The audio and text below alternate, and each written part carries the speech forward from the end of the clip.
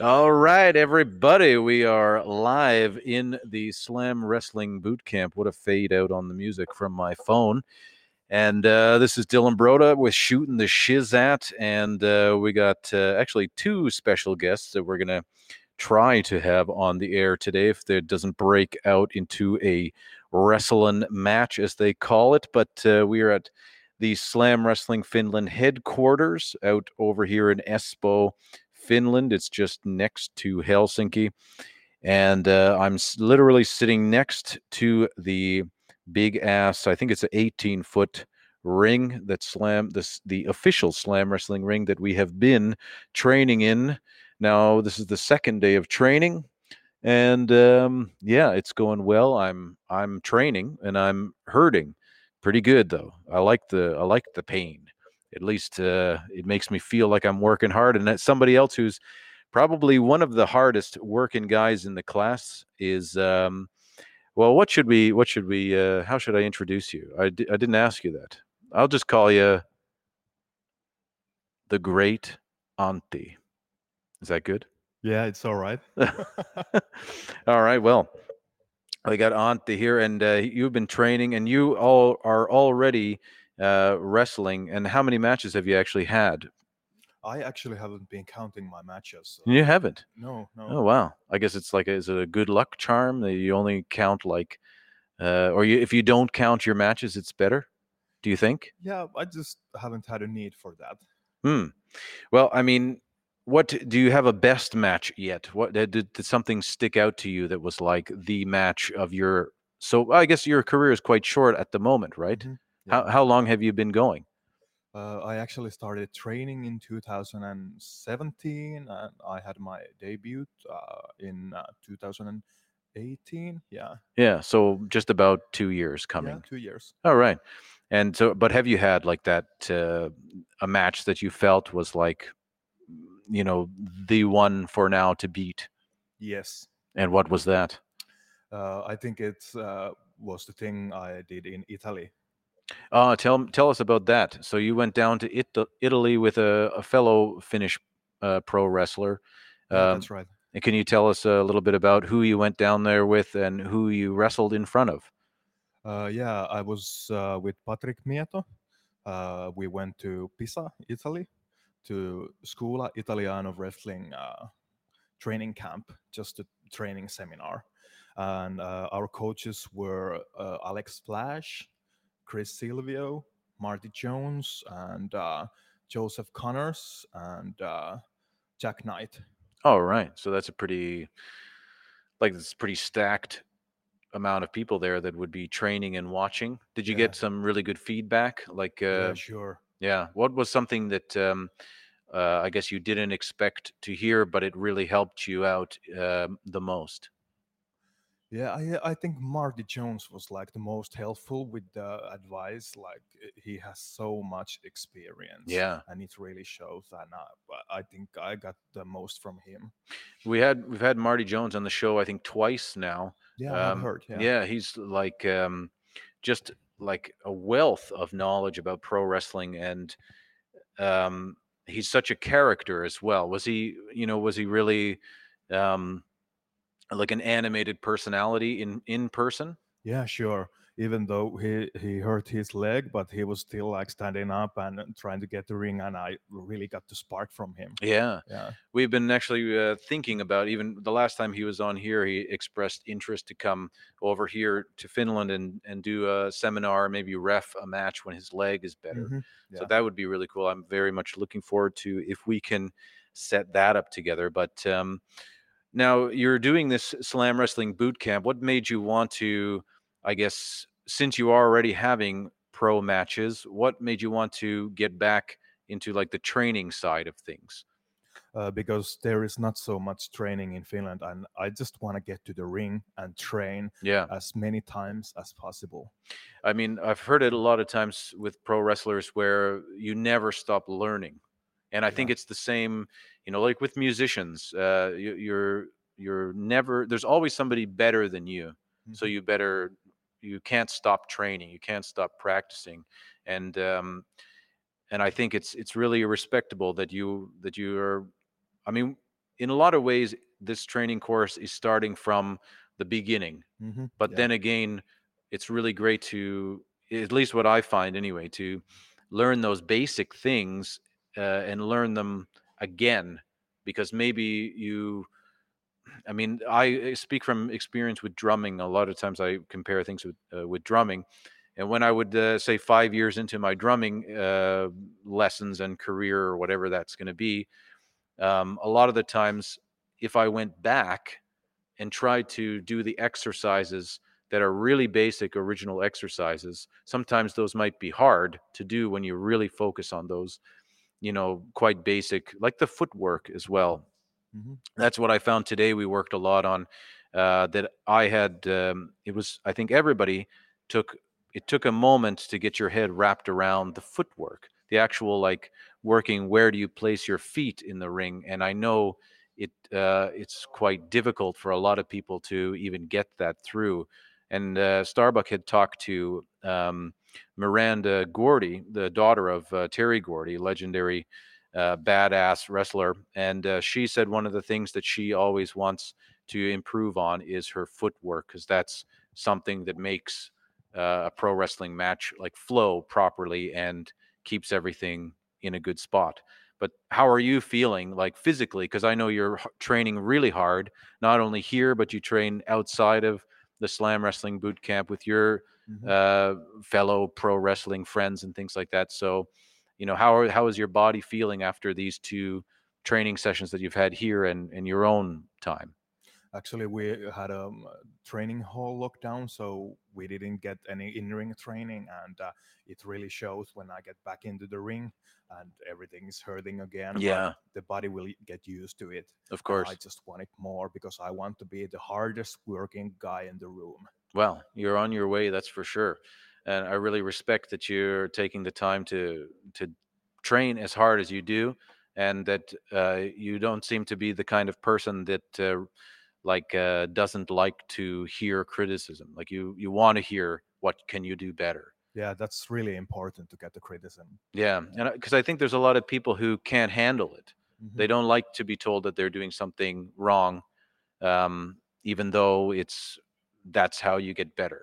You just gotta stay humble Mm, and take everything in because the coaches, they really want to help you. yeah, exactly. And what do you want out of pro wrestling? Like, where do you want to go? I'm not going to give you like a 5-year program or whatever. What do you want out of it in the end? Like, what's your top goal that you want to do? I have changed my whole life for this, and I want to go as far as I can.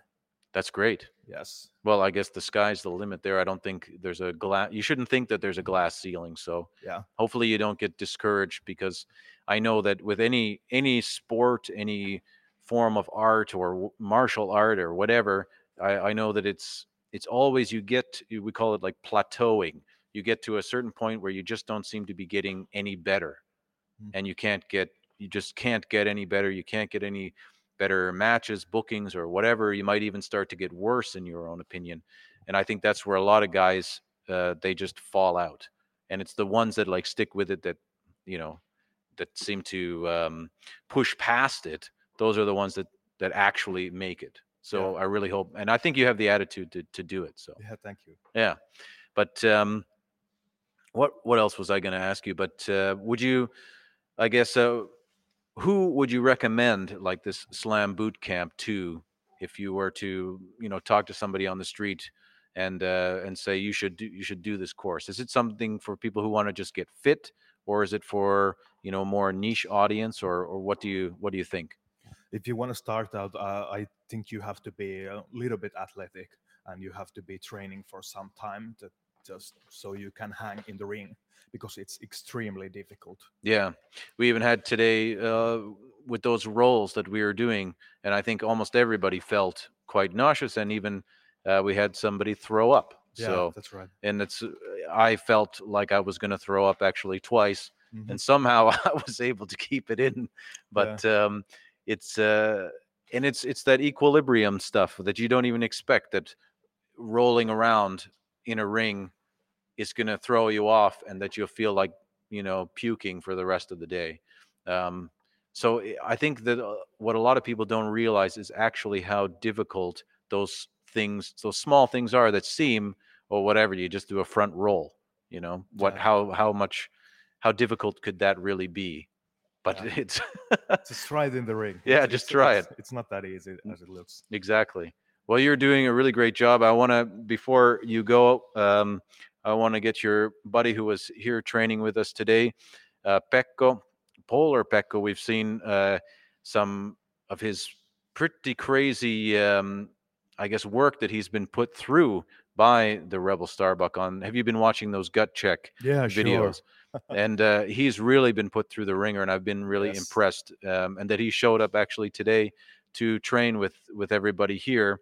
And I guess he's making sure that he doesn't get his ass kicked as hard as he just might. So you never know, right? It's Yeah. experience versus youth, I think, coming up at that quarantine combat. Yeah, sure. And those videos really were inspiring and quite impressive for me. And but yeah, thank you very much for joining us. Thanks. It's really wonderful to train with you, and Yeah. I really appreciate you being here. It really makes it much better for me. So that's Yeah. awesome. Yeah, same. And thank you. All right, and good work. And what was I going to say? I don't remember, but I think my brain is a little bit scrambled from the bumps. Yeah, mine too. Yeah, in a good way. Yeah. But yeah, I guess, and when we have this quarantine combat and all that, it's going to be on YouTube, and there's going to be quite a few pretty cool matches. The venue's pretty awesome. We can't really, I guess, release much about it until it comes out, but yeah, it's going to be killer. Yeah, everybody should check it out. That's it. Mm-hmm. But yeah, next up we got Polar Pekko. If he wants to get on the mic and cut a promo for me, I think if he's ready. How do you feel? He's good. He's got his Orange Cassidy thumb up his, well. But thanks, Ante. I really appreciate it, buddy. Yeah. All right, you got some blood on you. A little bit, yeah. How do you feel after that training? Dead but happy. Dead but happy. Yeah. And you've been training like super hard. I heard that you had like a 9-hour training session at some point this week, or at least almost a full day. Yeah, it was yesterday, I think it was. Could have been. Yeah, maybe. No idea. And what did you think about the Slam boot camp style of training? There are like two different styles in FCF. They're like more like calm down. Yeah. Which I don't kind of like. I like reps. Yeah. Attitude, the intensity, and all Right. good shit. Yeah, there's a lot of different styles of trainings all around the world as well. So this kind of training that is well, like you said, reps, the warm up and all that, and the guys that are here, I think pretty much everybody is as green as could be. Yeah. I've taken a bump before, but that was maybe 2008 or something when I did some small training. So most of this stuff I have never done before, and it's really eye-opening and great to feel. Is there anything that you found just training today that because how long have you actually been? Same as So like 2 years. Yeah. All right. And what did you find today? Anything that you felt that you could improve your game from? Just the little things. Yeah, the details. Basics are there, but a little bit of here and there. Yeah. Like mistakes. Now, and you're a tough guy. You've been in those.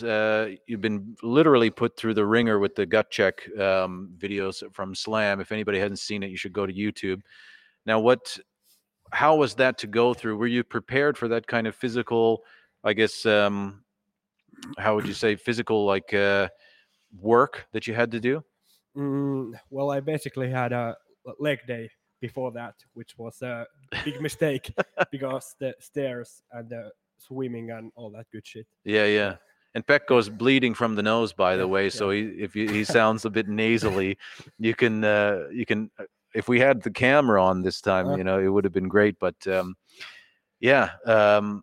So then you had you had those stairs, and then what did you have after? You had the running. Then there was the circuit Oh yeah, training, that's true. Yeah. yeah, the log press and monkey bars and Yeah. abs and push-ups And then you all did that. your sauna treatment and your dives into Yeah, the lake, yeah. and that was really great. And what did you find the hardest out of everything? Was there something that was really like tough for you to get through?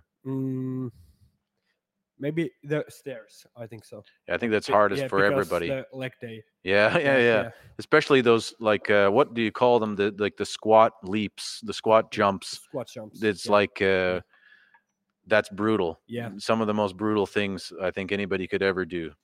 Yeah, it's funny when you do like eight of those. You're like, this is easy, but at the 10, Yeah. you're like dead. So you're preparing for a match against Starbuck. Yeah. And Starbuck has been wrestling 26 years. He's wrestled all around the world, some really big, huge names, trained by people like Lance Storm, Carl Moffat. He's rubbed shoulders with some of the best that ever stepped foot in the ring. And how does it feel to, and are you prepared for that kind of match? I mean, you are a young guy, you're in great condition, and you're super fast and you're very athletic. What are you going to try to, I guess, how are you going to try to beat somebody who's got that experience under their belt? Heart. Yeah. Yeah. Heart. That's it. That's it. Well, I mean, you've got a lot of it, that's for sure. And do you have like, I mean, your style, you have your aerial assault kind of thing that you do, your shooting star press is your big finisher. Is there something that you're wanting to, I guess, further explore in this kind of match? Because I don't know, like Starbuck probably will try to keep you off of those ropes. Yeah, on So, the ground. Yeah. Are you going to try to get to the top rope, or are you going to try to keep it, like, I guess, in his game? We'll see. We'll see. If I get the opportunity, then of course, Yeah. to the top we go. There you go. But I actually have been training like technical match stuff. All right. Yeah. So, and did you basically have that, what did you do during the training lockdown? There was no anywhere really to train. There were some gyms open or whatnot in Finland, but what did you do to stay fit and healthy during that time? Actually, me and one of my friends have a like garage gym. Oh, yeah. With all the necessary stuff. Oh, that's good. Yeah. So you feel like you're in good physical condition? Yeah, like best shape of my life. There you go. I think so. I guess that's sometimes these quarantine things give you that advantage. Yeah. All right. Well, I got to say good luck to you, and Gonna need it. yeah, well, but I think this is a great learning experience for you, and win or lose, I think you're coming out on top in a lot of ways. Yeah, that's true. So I really appreciate you being here, and it was actually a pleasure to train with you and get some. I think you gave me a bump or two, so that was really nice. Thanks. All right. Well, yeah. Well, any last words? What do you want to say to Starbuck when you I guess a preemptive speech, or if you want to give some kind of words towards him that you think that he should know? If you haven't seen the gut check videos, I think that's the only answer you need. Yeah, I like it. We'll see you there. All right. And is it insulting if I call you the ice machine? No. Because I was thinking it sounded cool, and then I thought of the ice machine in the hotel lobby. Sounds good. Yeah. Good. New nickname. Yeah, right. I like it. Okay, well, give her hell, and I really can't wait for the wrestling match that you guys are going to have at Quarantine Combat. Me neither. All right. Thanks, big guy. Thanks. That was Polar Pekko, and he's going to go up against the Rebel Starbuck at Quarantine Combat. And I was going to play some of our sponsors, but I didn't get that working with this setup here, with this whole live stream. So I'm just going to tell you about our sponsors. And of course, we are sponsored by Skip Nutrition. Actually, Starbuck just walked in the door right now. And he can tell you a little bit about Skip that I can't. How you feeling? You're the training madness here. Well, I mean, I'll tell you what, at 47 years of age, man, it's like, you got to keep up with the young pups, but it's also it's more than that. You have to set the pace. That's you know? it, yeah. It's like you can't. There's something to be said for leadership, and I think that like that's the one thing that there's a lot of people want to be chiefs. They want to be cooks in the kitchen. Yeah. But they don't understand that it's like Jesus said in the Bible, actually. He who wants to serve or he wants to lead must first serve. Right? And the thing is that unless you set the pace, unless you set the example for others to follow, how the hell are they going to follow? That's it. What are they going to follow? It's just, don't do as I do as I say. Is that what it is? Yeah. So, I think it's one of those things where if you don't show how it's done, well, for me personally, like I'm here training, like I said, and there's a lot of really difficult things, and surprisingly, it's like mental difficulties. The physical stuff, like I can take the pain generally, but the mental, it's strange how many calculations you have to make in your head. well, Kurt Angle said that pro wrestling is the hardest thing that he's ever done in his life. Yeah, Right? This guy won the 96 Olympic gold medal, that's it. right, in freestyle wrestling. And if you think that like a premier athlete, a legitimate premier world-renowned athlete can tell you that it's the hardest thing he's ever done, he's not alone. There are others, like guys that have come from the MMA scene, for example, said the same thing. Yeah. So, in that way, I mean, pro wrestling is such an amalgam. It's such a mixture of different fields of, how could you say, or different elements that you have to combine all at the same time. Yeah. To piece your piece of business together. And one of those things is timing. One of those things is positioning. Yeah. One of those things is body language. One of those things is fire or attack, as I say. Yeah. Like that, you have to attack the mat. You have to, every move that you do, it's 100% commitment to the move. So whether you're sending a guy into the ropes, whether it's a a turnbuckle smash or whether it's a body slam, it's full out. Yeah. So, and in addition to that, it's ring psychology. It's how do you set up the next move? If you have to think ahead. You can't think only in the moment. Or if, let's say, you're handicapped in that way, I'm quote unquote handicapped, but let's say that you work on the fly in the sense that you piece together your match, you paint as it comes. Yeah. You damn well better have a really good head for piecing the next piece of the puzzle into that, big scheme of things, to have cohesion and to build towards, like, how could you say, miniature climaxes before the big blow off, right? It's a roller coaster.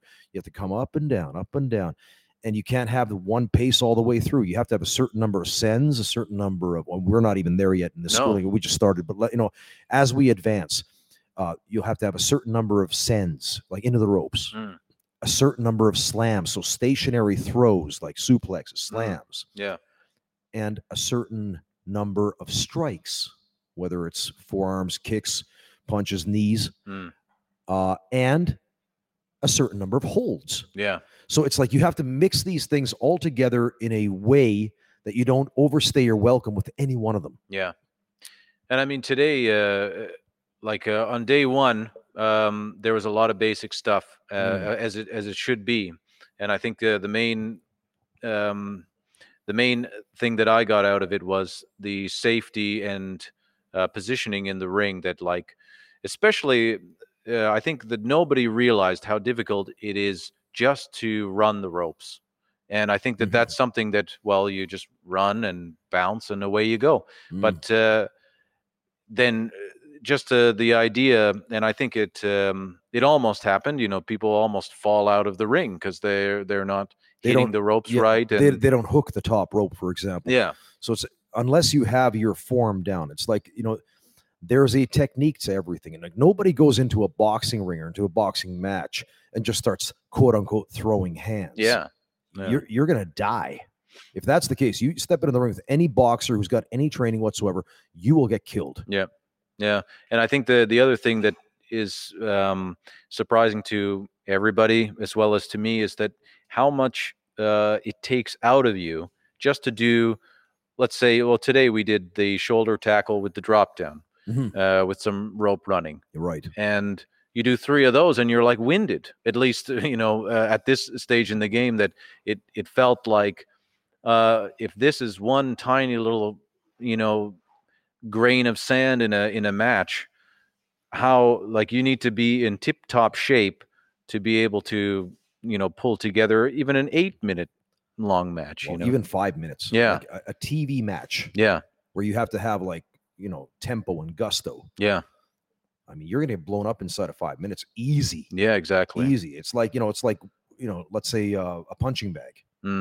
Try to just work the, boxing punching bag for 1 minute and see how you feel. Exactly. I remember training with the Olympic wrestling style team, the amateur wrestling team in high school. And we would train for an hour or so in the mornings. And then we go to I think it was 4 times a week or something like that. And you'd feel, tired, but good after it. And then you'd go to the wrestling meet or whatever on the weekend. And then you get your first match and it's 3 minutes and you're dead. You're dead from those 3 minutes because it's just 3 minutes of every muscle in your body working. Well, that's it. Yeah. It's like Dory Funk Jr., the former NWA world heavyweight champion, said that, you can only get into wrestling shape by wrestling. Yeah. And it's like pro wrestling is the greatest form of physical conditioning that there is. That's what he said back in the day. And excuse me. I think the reason for that is that, you're falling down, you're getting up, you're rolling around, you're getting into position, you're jumping, you're, throwing your body, you're over enunciating all of your movements. Yeah. And all of that is like the most dynamic form of exercise that there can be. That's true. And I mean, it's funny that, there's running, there's jumping, there's, falling. And so bracing your body, basically all the muscles in your body, you're trying to tuck your chin so your head doesn't bounce off the mat and that kind of stuff. So when you fall back, take those bumps, that your whole body is clamping down, and then you got to get up. And that's it. I mean, you have to have a support system, right? Your muscles have to be supported. And if you don't have a strong core, a strong neck, I mean, you're kind of screwed. Yeah. So, I mean, everybody here is actually, we got a message here. That's funny. Best that? Greetings. It's Luodes. Who's that? Luodes. I don't know. Okay, here we go. Best greetings, you two. Uncle Sam Patriot here. Oh, okay. That's Uncle Sam Patriot. Thanks for the live. Great idea. Anyway. So that's but yeah, I mean, nice to hear from him. Yeah, that's cool that he sent a message. Great to hear from Uncle Sam Patriot. But for me anyway, I'm learning a lot, and it's only day 2, and I do feel like everybody in the class has already improved, even if it's like a minor improvement, but it's literally only day 2. Well, the thing is it's like I told the guys in the beginning, you heard me say it too, is that I'm going to yell at you. Yeah. And don't take it personally. It's like, this is not bullying, and it's not like, talking down to anybody.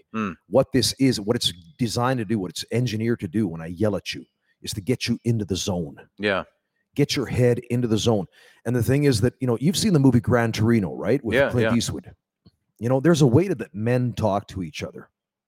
And I know that in today's, very gender obscure / how could you say, politically correct society, they've tried to downplay and they've tried to like somehow, shame, the way of man or the way of men, that we as men traditionally, how we behave. But one of those things is very much what is, somehow echoed in that Gran Torino movie, where Clint Eastwood takes that young guy, the young kid from Asia, and he starts to talk to him in a very, how could you say, almost like, brutish manner, but it's like, that's how men have talked to each other throughout the ages. And there's a certain challenge in that, like when another guy, how could you, not just urges you, but he challenges you to man up, and you can't lose face. That's the whole thing, like amongst your peers, amongst your brethren. Yeah. there's something to be said for losing face, and it actually puts your mind in a very good place that when you are challenged in a sportsman-like way, or let's say an athletic environment by somebody who's ahead of you in this specific game, or whether it's business or whatever it is. Yeah. But when they challenge you in such a way that you must step up to the plate, you must defeat yourself, you must overcome your own insecurities. You come out of the whole thing as a better person. Yeah. And that's my whole point here, is that part of the boot camp, it's not called a boot camp for no reason. It's called a boot camp because there is a very distinct, as you said, mental game involved. So much of life, so much of business is mental, right? And it's like, I hope that when these guys that attend the boot camp look back on this time that they will share, together as a group and with me as their coach, I hope that they can say, honestly, from the bottom of my heart, I hope they can look back and they can say that I became a better man because of that boot camp. Yeah. Right? Because when I came out of there, I'm a changed person. I'm a stronger person because I came out of that thing. Yeah. And because I was challenged, and because I was, that I had somebody who believed that I could do it, and they pushed me to the limit.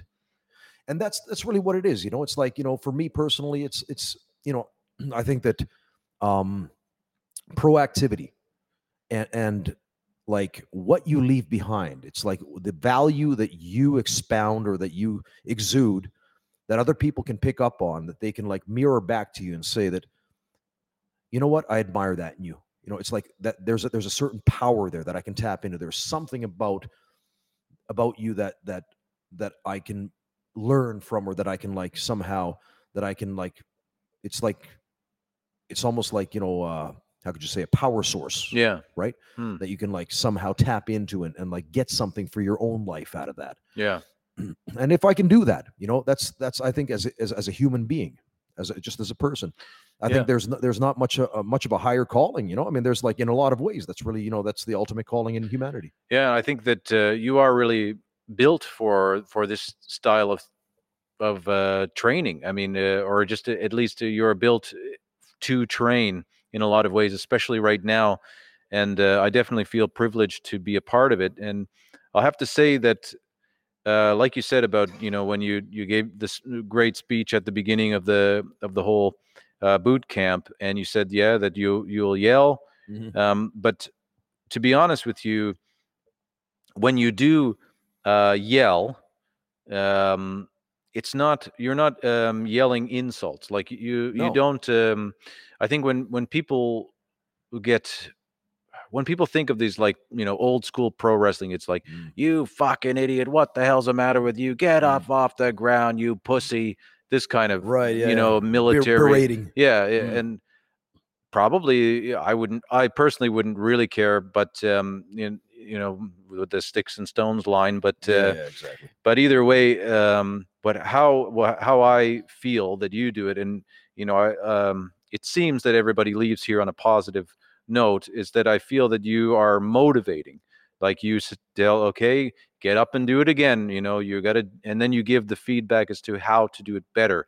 And then when somebody does it better or right, you make sure you tell them, and you tell them that it's better, and you tell them, you're doing the right thing. And exactly. You give them, you reinforce, and you give them positive feedback. When you succeed, I will let you know. Yeah.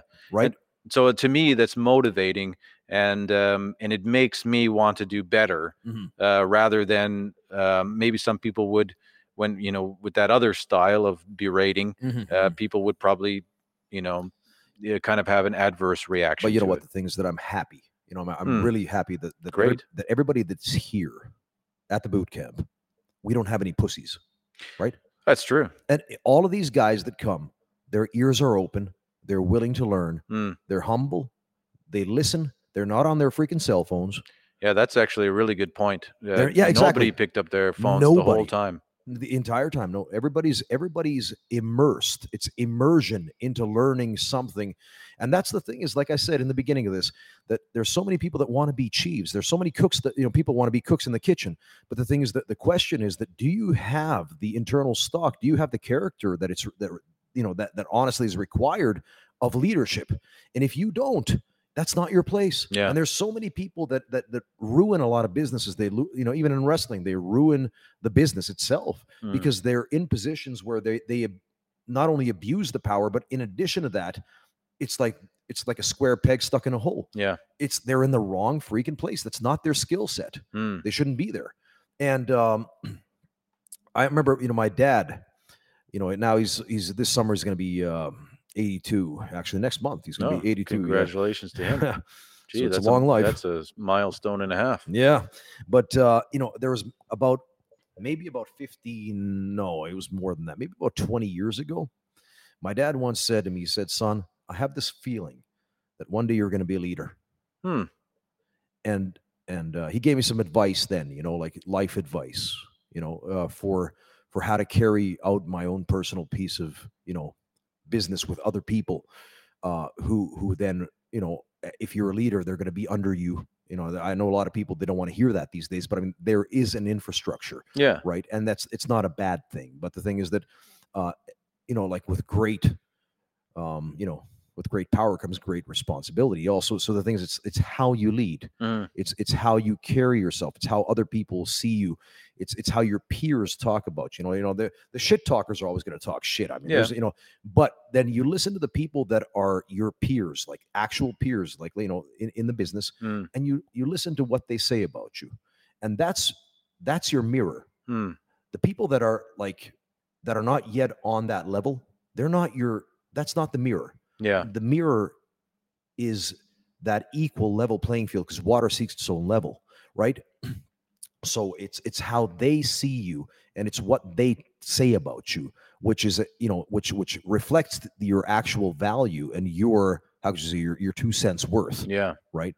So in that way, I'm really happy that there's even the gut check series that we did with Slam Wrestling. I sent that to other contemporaries in the business, like Dr. Tom Pritchard and Les Thatcher and to Akira Nagami in Japan, and then to Masakatsu Funaki, people like that, and I got their feedback, right?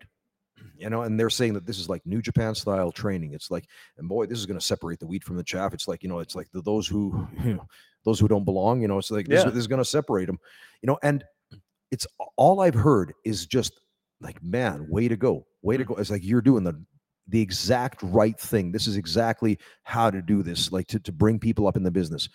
And it's like, that's the mirror. These are your peers giving you reinforcement, saying that this is exactly the right thing to do.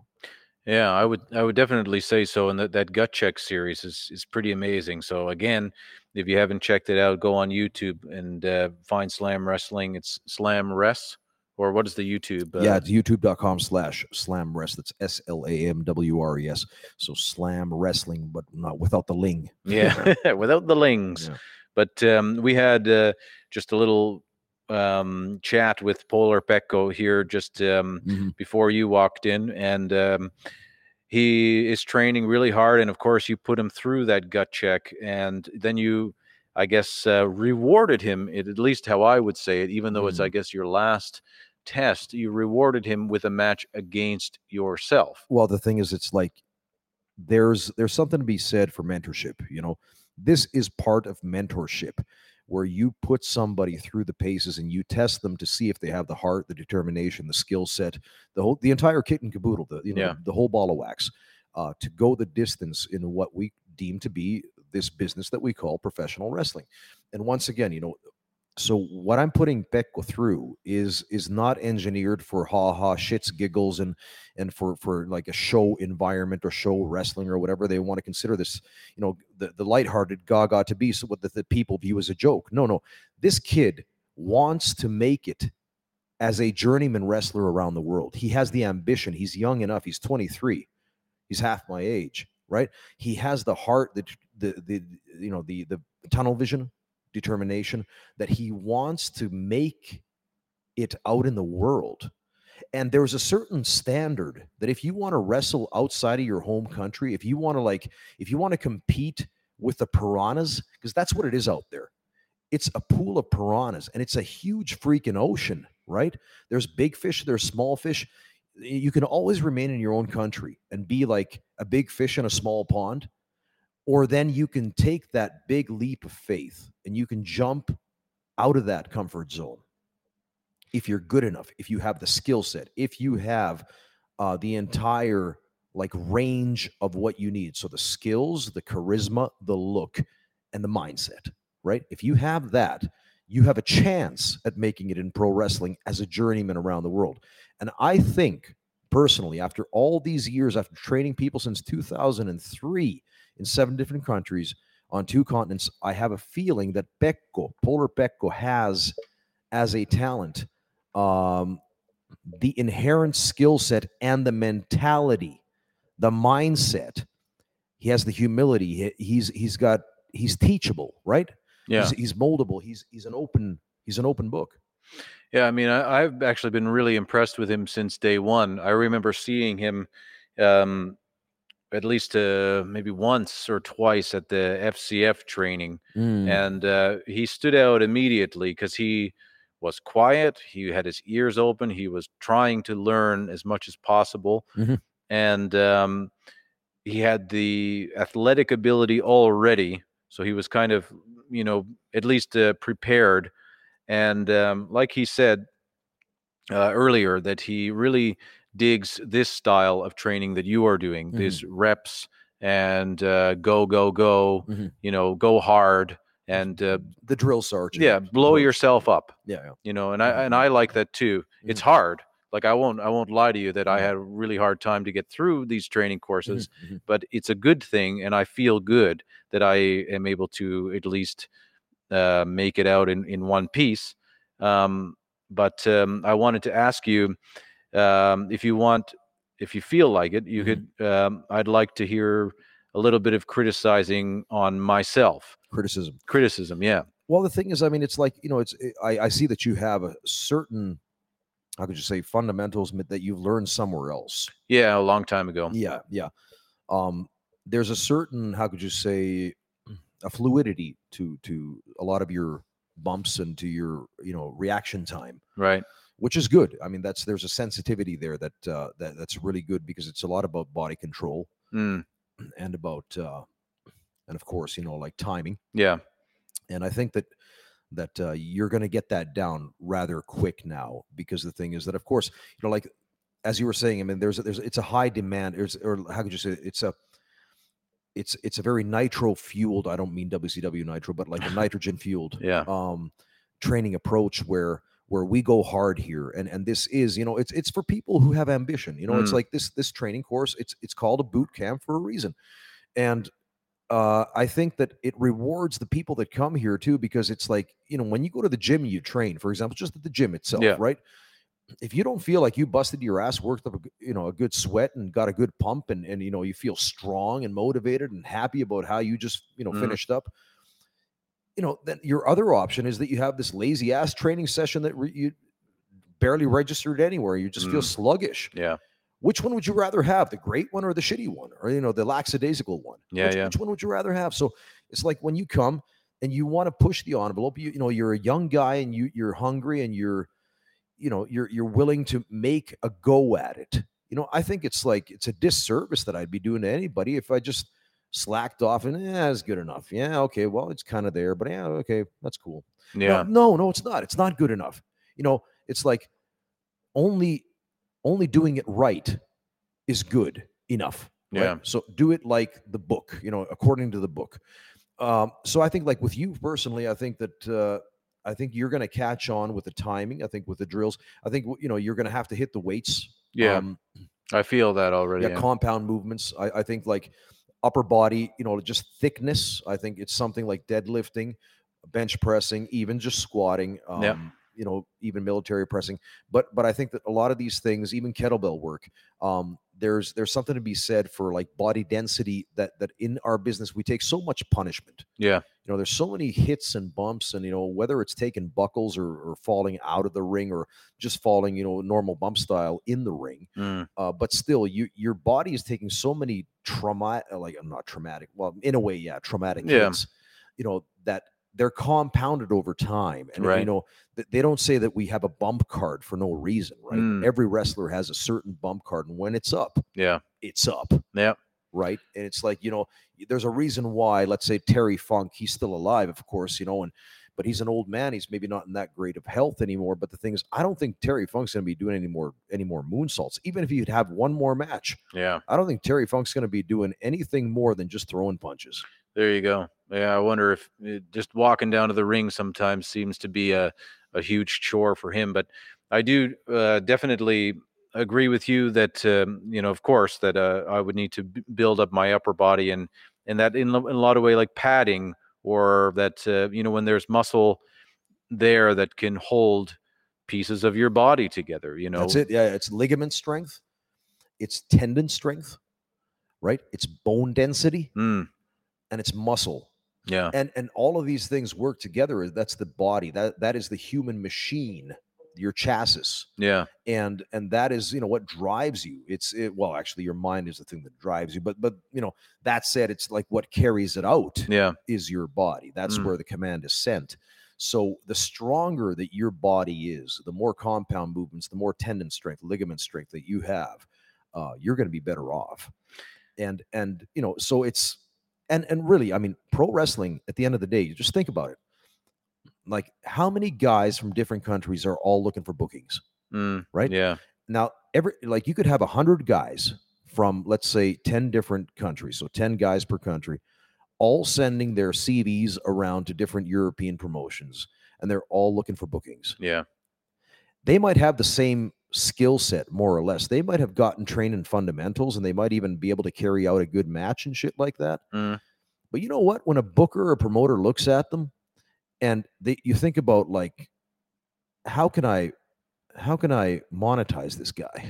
Yeah, I think that's what a lot of people don't think about. No, they don't. And the thing is that if you can't see yourself being put on a poster and having your visage raise public interest, that people will want to buy tickets to the event that is being advertised on that poster, to see you in person, to see you wrestle. Yeah. That's the acid test that so many people fall flat on. It's like, and that's where, like, pro wrestling, you got to understand, it's a business. Yeah, totally. And to have that kind of, like, sales, how could you say, appeal? Yeah.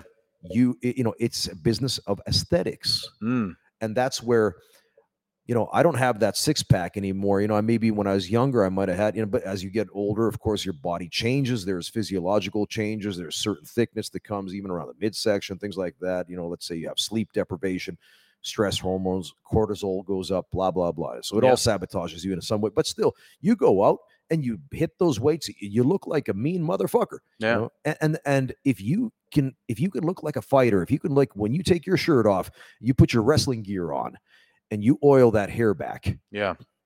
Or, you know, you wet it down, whatever. And you step out, and those people, they take a look at you, and they have to think, they have to look at you, and they have to believe this guy, first of all, looks like an athlete. Second of all, he's tough. And thirdly, he comes across as a fighter. Yeah. Now, if you can sell people on those points right there, you're going to be pretty okay. Yeah. You don't need to look like Randy Orton, right? You don't need to look like Seth Rollins. No, Mick Foley didn't look like that. Right? That's true, yeah. Vader didn't look like that, right? So, and the thing is that, but you have to look like you belong. Yeah. And that's where, you know, it's when you require, you know, a certain physical conditioning. That's why here at the boot camp, that's why we push these kids hard, or why I push them hard, you know, in the warm-ups, you know, in the conditioning, in the drills. Yeah. That's why we go, is because it's conditioning. Yeah. Yeah. Right?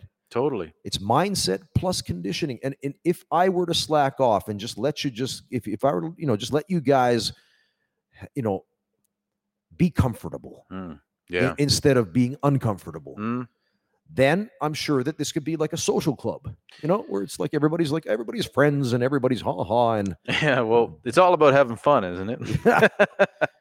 Well, but that's the thing, you know, like that's what I would want when I, you know, always hear the legendary stories of, you know, these even from yourself,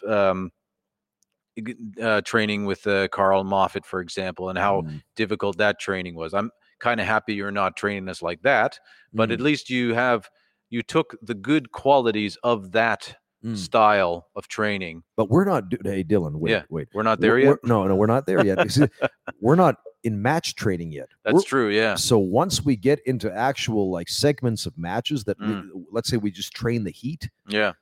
That I'll just like I'll lay it on you. You know, I'll keep on like wailing you. Yeah. And you're gonna have to just sell your ass off.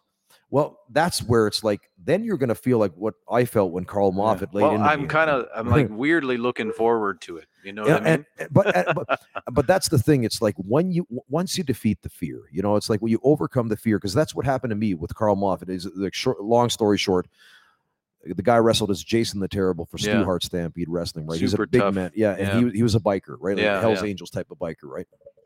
Anyway, my point being, you know, when he trained me, he hit, you know, all of us in training, he hit us like flush. Yeah. Right. I'm not saying full out. It's not like he was breaking anything. But he made you feel it. But boy, did you feel it. I mean, it's like getting waffled, right? So it's like if you can't take the heat, just get out of the kitchen. Like, you know, put your dress on, go to mama. Yeah. Whatever, right? That's really what it is. And I remember at one time, it's like, oh man, my bread basket, my belly, right? It's hurting so much because every time he do these shoulder drives, like he's driving a shoulder tackle into my gut in the corner, shoulder blocking me. He's driving the wind out of my sails, right? So he hit me with a few, and it's like it felt so damn bad that I put my hand in the way, right? And he felt my hand there when he between his shoulder and between my gut when he drove his shoulder into my abs, and then he stood up, and he's a big man. You know, he's got to be like something in the range of what, 6'8". Yeah, he's a huge dude. I haven't seen him in person, but in all the videos of, was it FMW or where was he over in Japan? But he was actually for New Japan. He was New Japan, Japan, New Japan. Yeah, right. So there was, maybe it was Leatherface. Now that I'm getting him mixed up. With. Anyway, either way, but huge dude nonetheless. That's for sure. Yeah, but he stood up in the corner. He stood me up, and then he's like, got right in my grill. He said, "If you ever fucking do that again, I'll rip your fucking head off." Right, and it's like he instilled the fear of God in me, because you know I'm a 19-year-old kid at that point. And it's like, you know, you don't, that's where you have to man up. Yeah. Right. Yeah. That's Gran Torino. That's Clint Eastwood in Gran Torino right there. It's the old man challenging the younger man to become a better man. Yeah. And I'm glad, I'm honestly glad that when I look back on my life that I was put through with the paces that I was challenged by an alpha male that got in my grill and challenged me not to be a pussy. Don't be a whining twat. Take it, learn. I mean, life is hard. If you can't take it here in training, how the hell are you going to take it in the ring? Yeah, though, that's very true. And I mean, at least for me right now, the hardest part, you know, other than being like physically, physically fit for these kind of things and gaining that muscle that I need to do. And that's kind of on my own time anyway. But the hardest part for me is that footwork. And I remember you talking to Miranda Gordy, and she was saying that that's something she really wants to work on. And I think that most people have not a clue that there is anything called footwork in pro wrestling. Yeah. And to me, that's surprisingly difficult, and it all is about repetition and having a good coach to tell you and show you. That's what I really enjoy about your style of training specifically, is that you go in and you show. And with your 26 years of experience and all the styles that you've had to like wrestle with, and there you are, you know, you take the greenest piece of grass basically, and you go through it, all the motions, and we can watch your feet, we can watch your body, how you turn and everything like that. And you actually do the drills with us. And well, I mean, that's the whole thing. You learn by example. Yeah, exactly. Right. I mean, if I just stood there at ringside and just sat in a chair and just like barked out, orders to you guys. It's like, well, just do it this way, do it that way. First of all, it's how seriously can you take somebody like that? Unless you're Harley Race and you're 70-something years old, right? Then you're going to have an assistant coach who's very well trained, who's going to carry out the actual training portion in ring. Mm-hmm. And Harley's going to be the one with the critical eye, with his eagle eye on the outside, like a hawk, watching and analyzing and telling you exactly where, you got to, it's like a game of chess. He's going to tell you exactly where you need to be and what to do. And of course you need that too. But I think that like, as long as you can do it, you have to get in there and you have to set the example. It's like setting the pace. It's just credibility.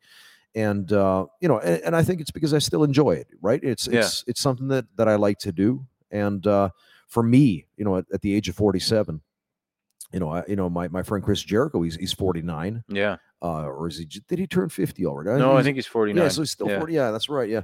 And so he's a couple of years older than me. But the thing is that I look back on the different, like classic wrestlers. Let's say Nick Bockwinkel. He was AWA world champion after the age of 50. Yeah, yeah. Right.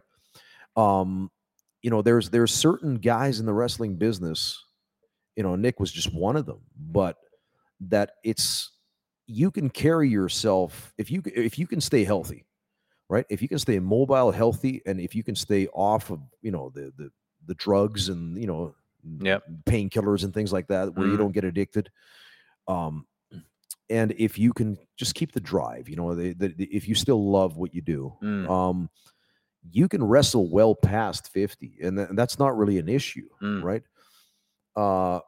And for me, the way that I see pro wrestling personally right now at this point in my life is that I need to have something there that drives me. Yeah. Right?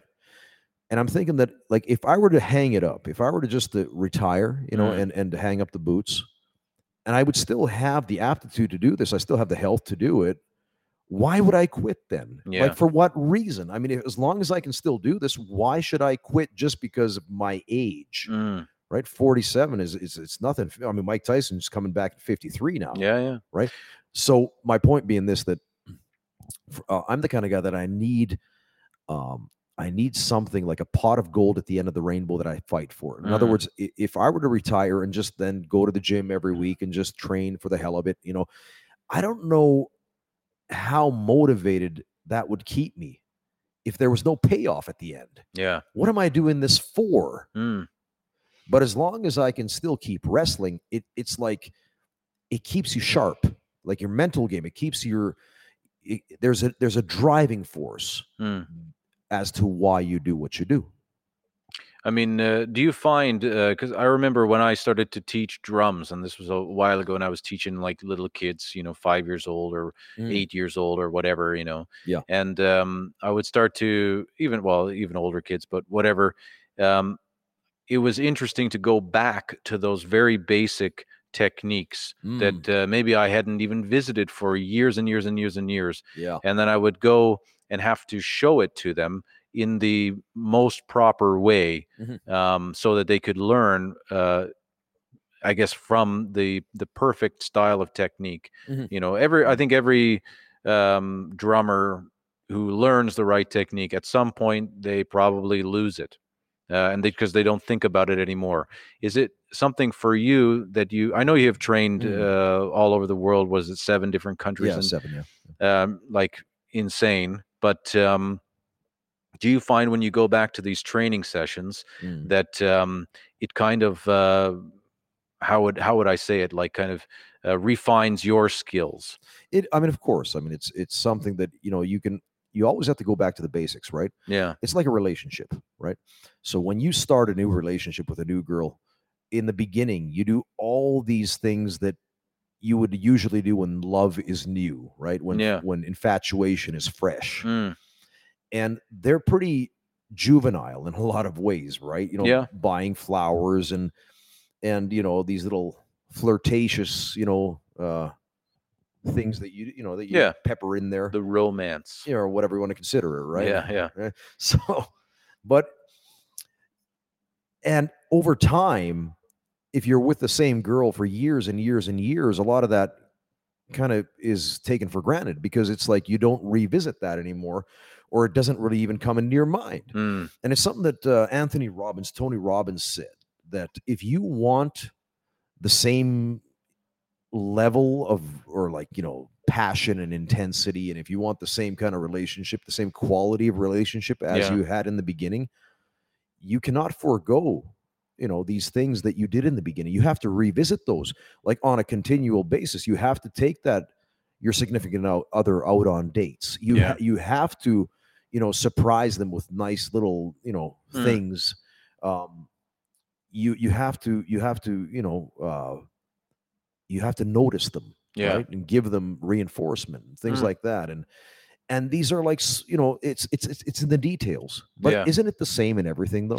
I think it is, yeah. And like I mentioned about with the drumming, and that was actually what I really loved about teaching drums, was that I could go and refine my own skills. It was like it was almost keeping my mind fresh on that whole skill set. That I think a lot of people just lose because they focus on, you're at level 1 when you start out, and then once you get to level 10, you forget all that stuff that happened at level 1. Right. And then I think it's really healthy to go back there and to examine that. And when you can get to the level up, whatever, level 25, where you can start to actually teach people at a level 1 or whatever, that's when I think those kind of skill sets come in to play. But I wanted to ask you about, since that you are this 26-year veteran of pro wrestling, trained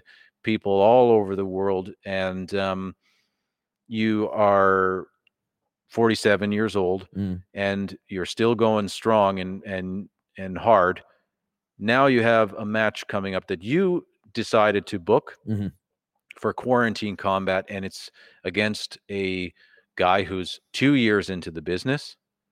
I think it's just a bit over. Okay, well, just a bit over, but very green in terms of like the broad spectrum of pro wrestling. You see something in him, and you granted him a match with yourself. And how do you feel about this, like youth versus experience? The way I look at it is that it's like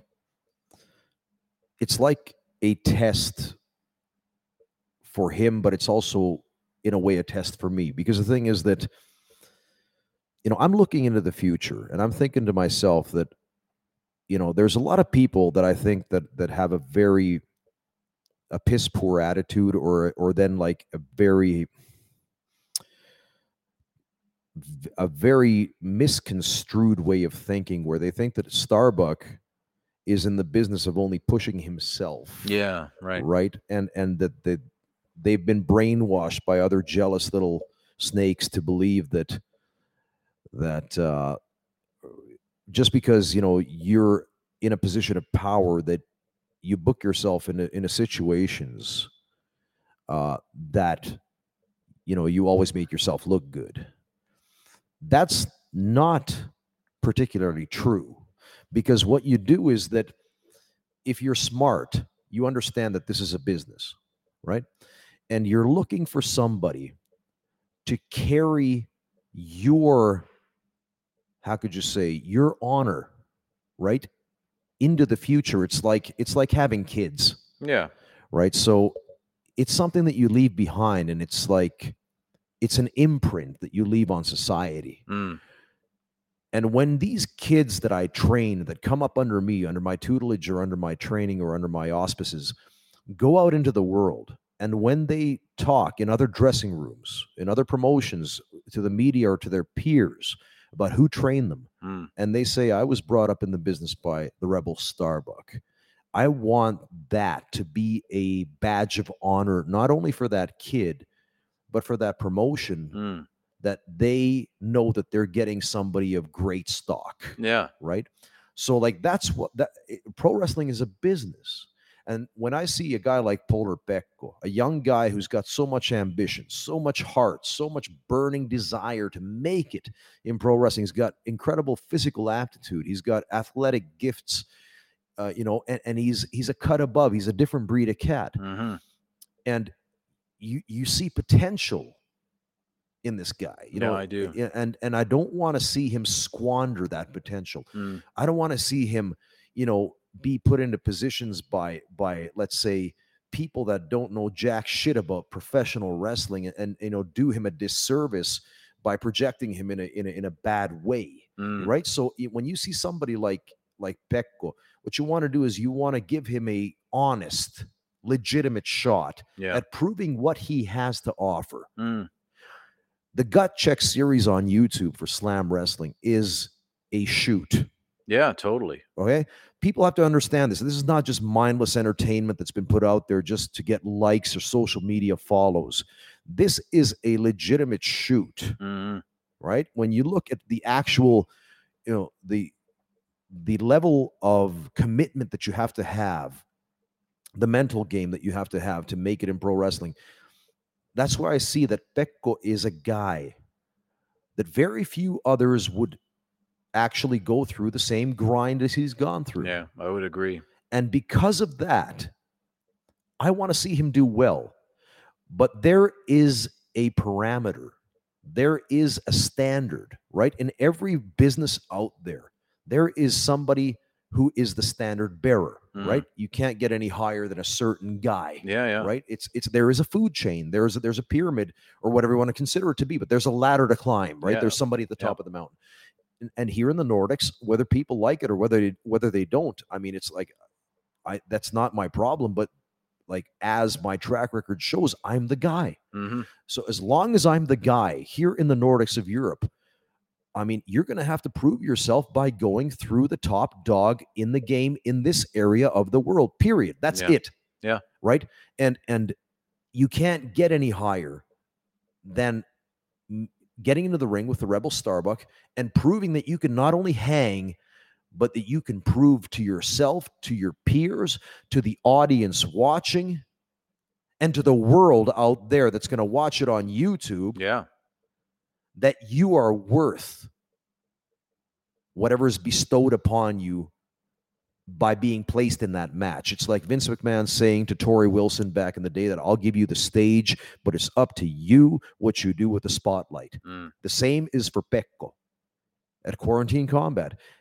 I'll give him the stage, but it's up to him what he produces, because it's not, it's a fight. Yeah. And if I know you, you're not going to pull anything. You're gonna give it to him as hard as you possibly can, just like as if you were fighting Tajiri. Yeah, well, the thing is that I got to test the kid. Yeah, What is your feelings? Do you think he's going to pass this test? I want to believe he's gonna, because the thing is, I want to believe in the next generation. I want to believe, and there honestly hasn't really been anybody in the past decade out of Finland that we had Heimo Ukonselkä back in 2007 who made himself into a legitimate European star in pro wrestling. Yeah. Right. And he made it because he believed in his own piece of business to that point where he got good. He got good at being who he was with a skill set that he had. He made it important. He learned to place things in the right order. Right. Yeah. He had the mindset. He had the understanding. Starkadder is another guy, who wrestles for Slam Wrestling. He's been now in the business since 2004. Yeah. And he's invested himself. He's, that catch can style of wrestling. That's his, niche. Yeah. But these guys, that was over 10 years ago. Who's come ever since then. Yeah, but nobody's broken out of the mold. Nobody's made it like out in Europe, like out in the world, made an imprint. They've made, they've wrestled locally. They really haven't made any significant waves in Europe. Yeah, they haven't. And that is something that I want to fix, because the thing is, it's my legacy in the country of Finland is professional wrestling. Yeah. That is what I'm known for. When people say my name, Michael Maggiolati or the Rebel Starbuck, what they associate me with, that's the wrestler guy.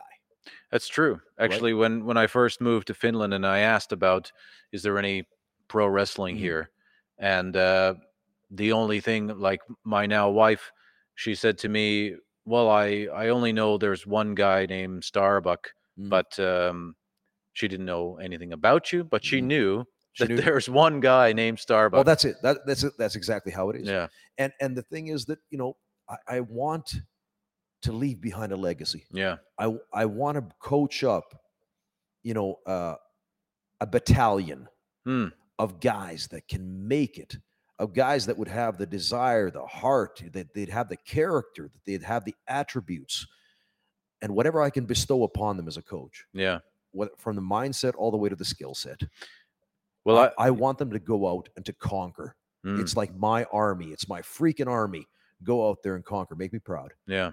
Well, you got some guys here in this boot camp that I really think that can do it, Mhm. and I mean, I would like to make you proud. I am 38 years old, so I'm maybe even a little bit behind Diamond Dallas Page in terms of my pro career, but I still would like to be able to like have some really good matches and to But be, hunger, yeah, you know, you have to have that tunnel vision. You got to have that goal that you're striving towards. It's like there has to be an end game, yeah, and you have to clarify that for yourself. Like, where is it that you want to be? Like, let's say, what do you want to still do? Do you want to go to Japan? Do you want to go to Germany, or what is it? Like, what is the thing that you want to achieve by wrestling? There's a guy, or I've had some guys in Finland before that said that I don't want to wrestle outside of Finland. It's just my only ambition is just to wrestle in Finland. yeah, And for me, it's like, okay, well, that would never be enough for me personally. But yeah. but if that's all that they want to do, well, then that's what that was their agenda, and they fulfilled that. And then after that's done, their career is done, Yeah. right? Because there's nothing more to be had. You Hmm. can only go so far. There's like a glass ceiling, right? So once you reach the glass ceiling, either you just spin your wheels in place, or then you quit. Yeah. I personally, like, I'm just going to say this because I've been thinking about it, that I do believe quite heavily in Polar Pekko. Mhm. I think that he's got insane amounts of potential, just like I think that's what you see in him. Mhm. And I have, like, at least his style and the way he seems to present himself just in everyday life. I have this, like, I wonder if he shares the same, like, feelings, but I think he would do really well in Japan, like the Japanese style. I think that his, like, even, you know, how Japanese people are actually really into Finland for some reason. Yeah, there's You a know, certain mindset that is very there. There's a certain synergy. yeah, and I Mm. wonder, like, would that, like, Finnish nature, because I think has very a Finnish attitude, Mm. where he's not a talkative guy, as we heard Mhm. him talking earlier today, but he has that sisu, I guess is what you call it. Mhm. He's a tough dude, and because I don't see him as a sports entertainer so much. No, I think that he wants to be a professional wrestler. He Yeah. doesn't. He doesn't want to be the shits and giggles type, Yeah, right? he doesn't want to put on a show. He wants to have a fight. Yeah, and that's to be commended. Yeah, I That's think so commendable. too.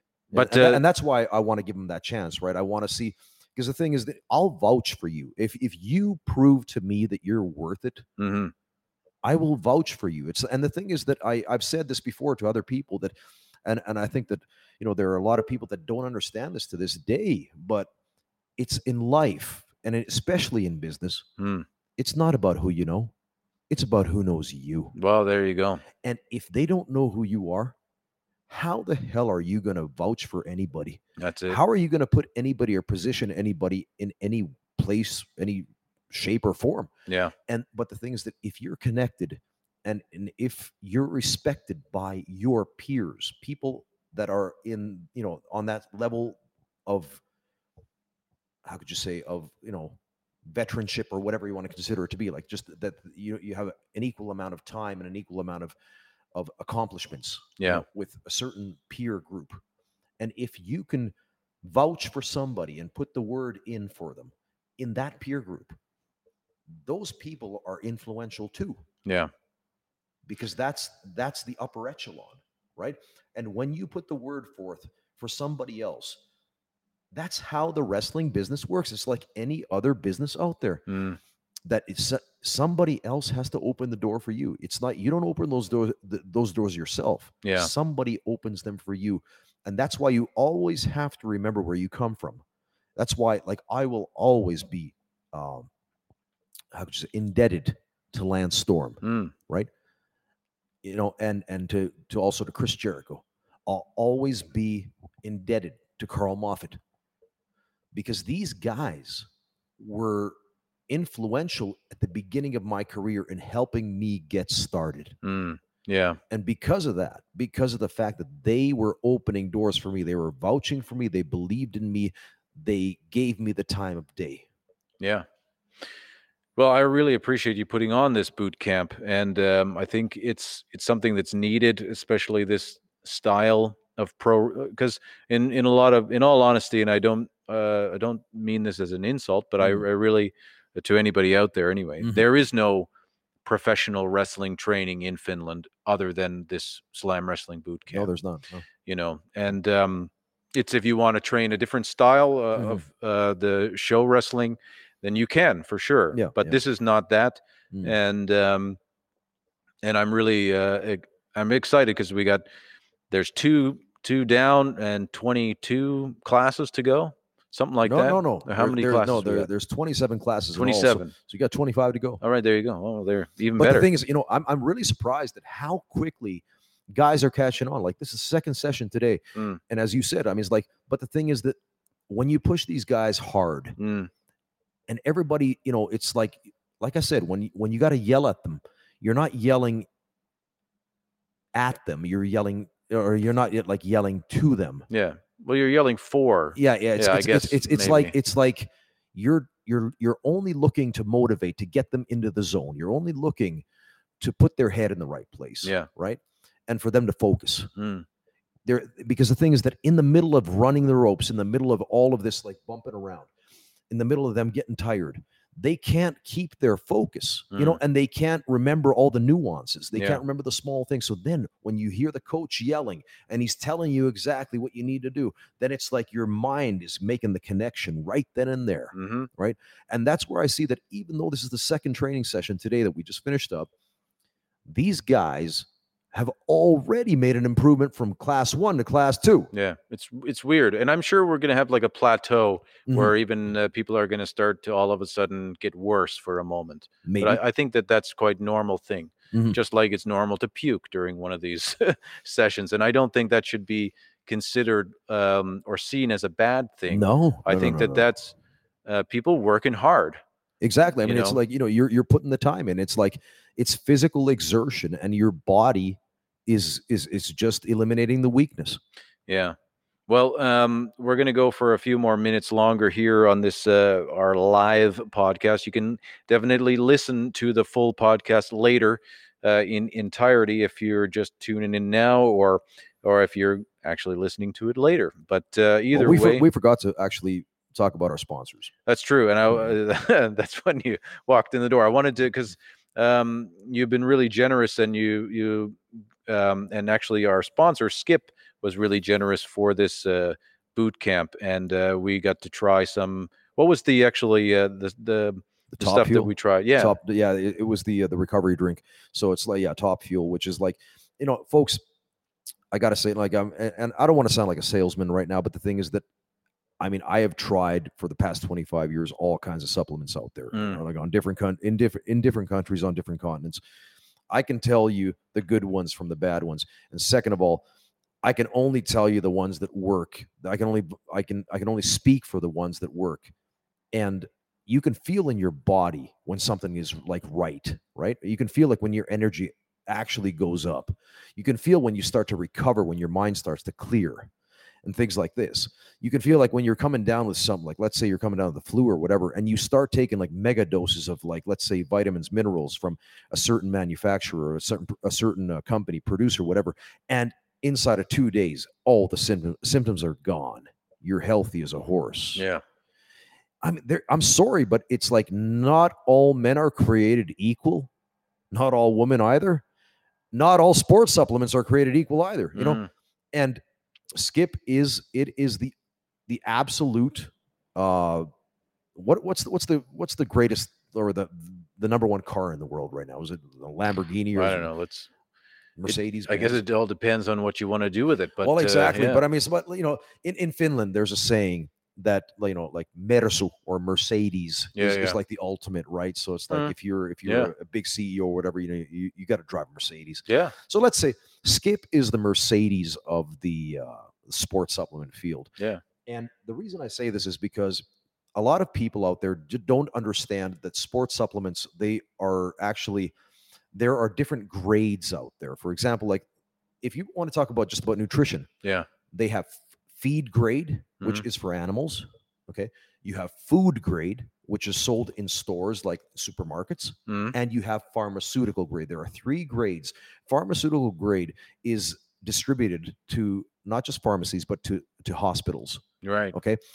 When you have patients coming out of like big procedures, let's say like, you know, surgeries, like let's say cancer surgery or whatever, you got to get these people back into the books of the living, right? And all the nutrients that go into their body have to be like the utmost, the most pure, the most like filling, not just fulfilling, but like filling and like legit shit out there. They have to be. Yeah. Because the thing is that you got to rejuvenate this person. They've just like, all their vital signs have gone down. Yeah.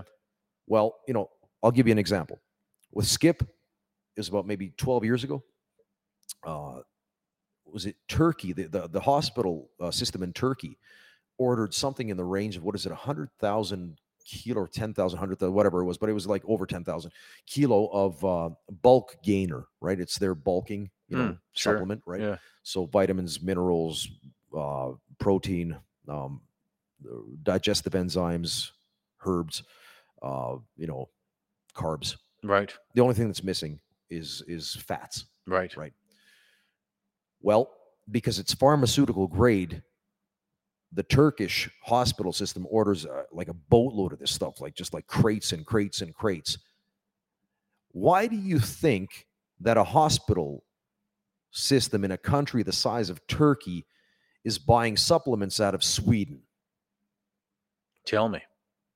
Because the shit works. There you go. You know, it's like you've got cancer patients, you've got like diabetic patients, you've got all kinds of patients that need to be rejuvenated and to be sent back home so that they can start like living regular lives after surgeries. Yeah. Well, they're feeding them Skip. It's what the Swedish Olympic team uses. It's what Baltic like powerlifters and like hyper athletes out of Russia use. Yeah. Right. And that's exactly the brand that we have here. And it's pharmaceutical grade, which means that it has to be by law, by EU law, it has to be 98% pure. What it says on the label, if you take this stuff to a laboratory anywhere, you can take it to you can pay the lab, you know, yourself to actually like break the shit down. And if it doesn't come out that it's 98% at least of what it claims on the label, they lose their certification by EU law. They will lose that certification. Skip is the only brand of sports supplements in Finland right now that has anti-doping certification. I didn't know that. The only one, period. There you go. Okay. What does that tell you? What does all of this tell you? First of all, if I'm going to put my money into something, I want to make sure it works. Yeah. Right. And if I can always go and buy, let's say, kebab and basmati rice. Or jasmine rice, you know, it's like at, you know, some cheap kebab place. It'll cost me 8 to 10 euro. It'll be garbage nutritionally, high fat. The rice is going to be like the short chain carbs, so it's going to be, you know, digest inside of like a heartbeat. Right. So it's going to turn into blood glucose. Going to go straight in my fat storage. Right. Won't be able to burn it off that quick. Yeah. Or then I can go and I can buy a 30 euro dinner at Manhattan Steakhouse and pay something in the range, like I said, about 30 euros, maybe more. Yeah. For a maybe entrecote and maybe a baked potato. Now, which one of these meals do you think is more fulfilling?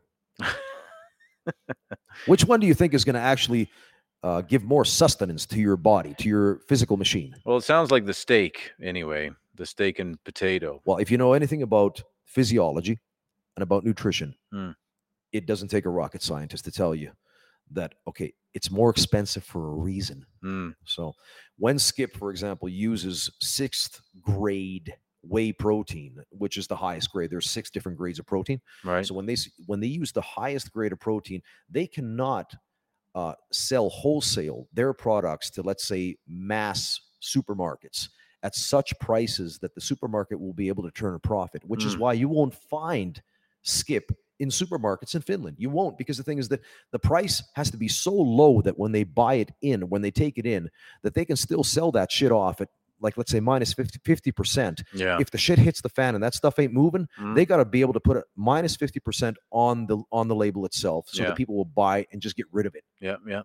Well, Skip, you can't do that because it's 6th grade protein, for crying out loud.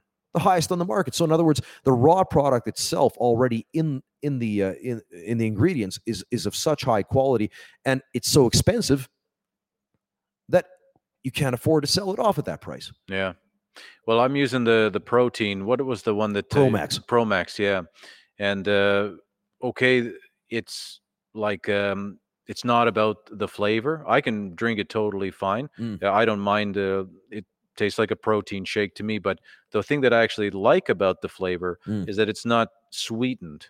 It's not at all. Yeah, it's like, because I think I had enough of these like overly sweet protein shakes that taste like, and maybe they're not using sugar, but they're using something. They taste like chemicals. Yeah, and it just tastes like candy, and it doesn't feel like it's right. And I just throw a banana in the blender, zap it with that Promax stuff with some water, and totally good for me. Oh yeah, that's all you need. Or then blueberries. Blueberries as well. Yeah, easy to drink. And I don't know what that was, but some big noise there came. Maybe that means that we should wrap it up or something. We got to wrap it up, maybe. Yeah, but to speak of our other sponsors, also, I think that as we close shop this week, we should also make a shout out to Marko Simonen. Yeah, definitely. Great photographer, one of the greatest photographers in Finland for live action photography. He was taking the photos of the first day, wasn't he? Yeah, he was. Yeah. So if you go to our Slam Wrestling Facebook page, or even on Instagram, so Instagram.com/SlamRes, or then Facebook.com/SlamRes, you can see Marco's pictures there. But Marco has been he's been the AD, art director for Pro Body magazine. Yeah. And then also for Fight Sport magazine in Finland. He's been the main photographer for both those magazines. I mean, the guy, he knows his shit, right? Yeah. And also makes tremendous music videos. This guy's done the music videos for my band Crossfire for Bad Street USA, and then also for Stoner King's Fucked AD. And then also for Supernaut, my doom metal project, a song called All Hope Is Lost. So, I mean, there you have 3 references. You can go check those out. You can see this guy knows his shit. Yeah, he's serious pro, that's for sure. MarkoSimonen.com. That's MarkoSimonen.com. Check him out. Definitely worth it. In addition to that, our other sponsors on this program, Gorilla Wear, the top gym wear line in the world. I mean, since 1982, folks. I mean, they're bigger than Gasp. They're bigger than Better Bodies. They are the biggest right now in the world gym wear line and training wear line. Yeah. I've been sponsored by them for years and years. I'm wearing their shorts for this training, actually, and they are the most comfortable shorts I have, especially for doing any athletic things. And it's I really dig everything, and you're usually decked out in that stuff. Always, because it's so comfortable. Yeah, I don't think you're wearing it if it's not. So no. I mean, it's I've had other, there, of course, even Gorilla Wear has certain articles, that they don't fit as well as others, and of course, it's like I wear what fits me, but and what feels good and what I can move around in. But so I mean, absolutely, I mean, Gorilla Wear, and when you sweat, that's the one thing about Gorilla Wear. When you sweat, you don't feel that the clothes feel like clingy, and they don't feel like heavy and shit like that. But they're still, they retain their airy quality, which is like just tremendous. So like for me, that's a real like plus for training in any way, shape, or form. In addition to that, hey, Red Skull Hot Sauce. That's it. Yeah, I can't really make any at the moment, but definitely check out Red Skull Hot Sauce on Facebook and Instagram. Double D. Yeah, the double D's. The big old double D's, Oh, REDD. Always love double D's, man. Well, it works, especially when you need to make sure that your hot sauce brand is not infringing on any comic book heroes or villains. Anyway, but yeah, once I get that back up and running, when I guess I can start to produce more, check out REDD Skull Hot Sauce. And and order yourself a sweet ass skull bottle full of goodness. Also, Estrada Creative Helsinki, they're doing some great stuff. Actually, at the moment, I'm working with Hector Estrada on a few music videos as well of one of my band and another of a Brazilian Swedish retro metal kind of synth wave project. Sounds scary. Yeah, it's going to be pretty cool. Actually, Polar Pekka was in the music video. Oh, was he? Yeah, he managed to get there and Jim. do that. So that's going to be coming out soon, and you can see the skills as well. Oh, by the way, you have to check out Iced Bikes. They're from Belarus. They've got like over 55 million sold worldwide. Iced Bikes. AIST. Okay. AIST. This is this new one that you've. Yeah, exactly. Yeah. And but I mean these bikes. I mean, there's like at least 2 Olympic gold medalists that have won their gold medals on iced bikes for cycling. Wow. They've got over 70 models worldwide. They got men's, women's bikes. They got kids' bikes, and I mean, just that track record of like since 1947. Yeah. Right. For this many years. I mean, they are one of the most, I think the national teams of India, and also I think Russia, India, and was it something like Pakistan, but at least India it was, but they, the cycling teams, they use exclusively iced. So, I mean, it's like, it's gotta be a quality product. So check them out. AIST bicycles out of Belarus. But there you go, ladies and gentlemen. That's it. There you go. I mean, there's some pro wrestling news, but nothing really all that exciting as it is. But at least the numbers for ratings wise, we'll just have a quick note on that. They have been going up, at least for AEW, NXT, and Raw and SmackDown. However, since I think this the latest catastrophe in the United States that's causing a whole bunch of ruckus, if you want to say, that's in all over the place. But it's again taking the media by storm. So people are wanting to watch more news than ever, which is great, I guess, in a way, but a lot of that news is disinformation, I think, anyway, misleading. I mean, they're stuff. Owned by the same corporations. There's only a handful of corporations out there that own the world's media. And that is a shoot for sure, and a fact. But so anyway, so people are not. I would assume that the ratings are going to be down again. But either way, if you haven't checked out, I guess the WWE's product, they're putting people in the crowd now. Trainees, yeah. So it's I guess given a kind of live atmosphere that I think is much better. I'd never thought that they would follow suit and copy what Tony Khan is doing. Yeah, but I'm sure they're going to claim it's well, we're not doing it that way. We're doing it a different way. But it's true, because the thing is, they're not putting other wrestlers that are on TV into the crowd. AEW is putting their guys that aren't wrestling on that. That's true. That particular episode. Now, what WWE is doing is putting their own NXT trainees. So it is different. Yeah, well, there you go. And but then AEW had a Dynamite there last night, I guess. And the main event, at least I enjoyed it, was Jungle Boy and Cody. You haven't seen it yet. No.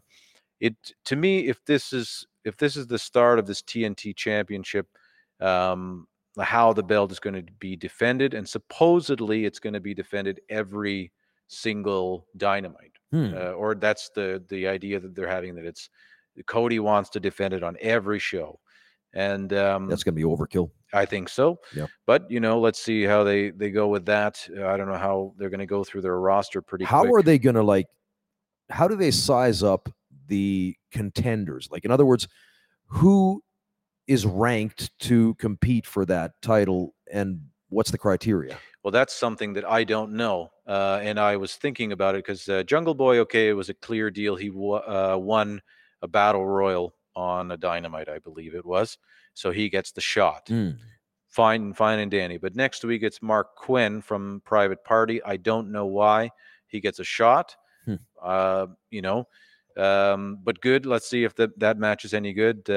If it rivals this one that Jungle Boy had. But I've been really impressed with Jungle Boy, Jack Perry, and I think you have as well. That match with him and MJF, you really were digging it. Yeah, that was good. That was really good. Seems like they're continuing that feud as well. And you may as well. I think you hit like that. You hit a certain gold vein right there, because the things that in the future, that's maybe AEW's Misawa versus Kobashi. Hey, yeah, there you go. I mean, and I think that if they continue to do what they're doing, which is pro wrestling in a quite a good way, that and they just are going to get better from now on. That's going to be exciting. The last piece of news I'll leave you guys with, and we're going to hop out of here because it's getting cold and we're going to close the doors. But we got to go eat. Yeah, there you go. It's Tony Khan has banned Hulk Hogan and I guess his wife. I don't know, is it his ex-wife? Linda Hogan. Anyway, Tony Hahn. Is any relation to Jessica Hahn? I don't know. Remember her? I think so. She was hot. Well, Sam Kinnison's squeeze. I got to Google her. But Tony Khan has banned Hulk Hogan and Linda Hogan from any AEW events due to what seems to be quite racist sounding tweets. So I won't, regarding what? Regarding the situation in the United States at the moment.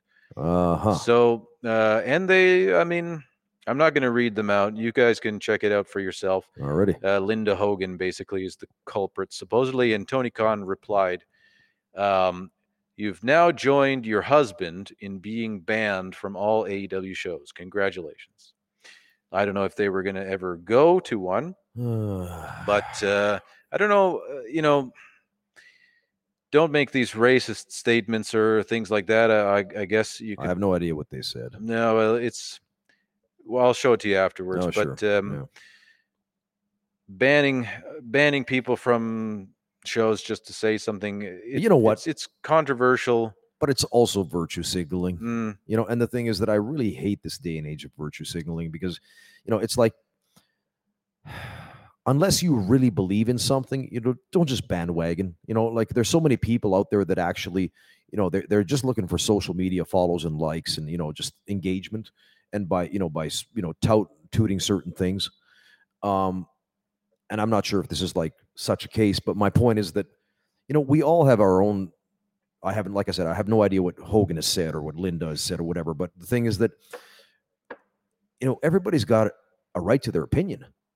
And whatever happened to free speech? Yeah. What the fuck ever happened? The thing that I definitely don't condone what either one of them have said, and I think it's quite terrible comments. But to be perfectly honest with you, banning somebody from coming to your event because of their maybe backwards opinion, whatever, I think that's not the solution, because that's not going to make that person go, I'm going to change my opinion. That's going to make people angry, and so you're going to create a bigger rift, because you are also then you all of a sudden basically are what would you call it? Basically, I don't know, but you're putting up some kind of wall. You're if people can't buy a ticket to your show, you're segregating. Yeah, segregating people based on their opinions, and I don't.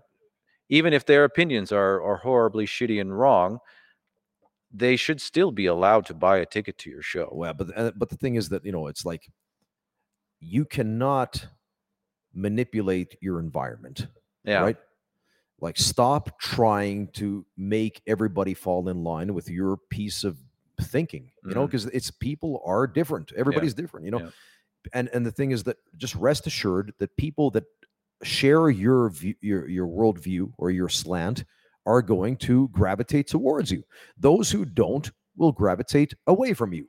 And that's just the way that life is. It's like, I don't expect everybody to share my opinion. And it's for those who don't, fine. It's like chicks. There's certain girls that, they're just gorgeous, drop dead gorgeous.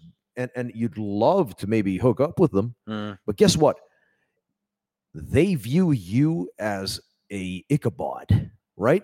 That it's that they don't, there's nothing about you that, like, let's say maybe it's your political views, maybe it's your character, maybe it's your personality, maybe it's the way you dress.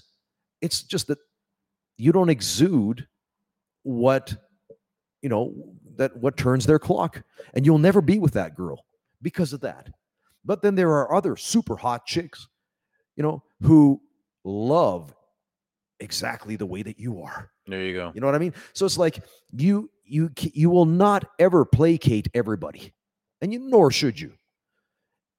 But just rest assured that you will draw the like-minded people that share your values. You will draw them towards you, and you will excommunicate those people who don't share your worldviews.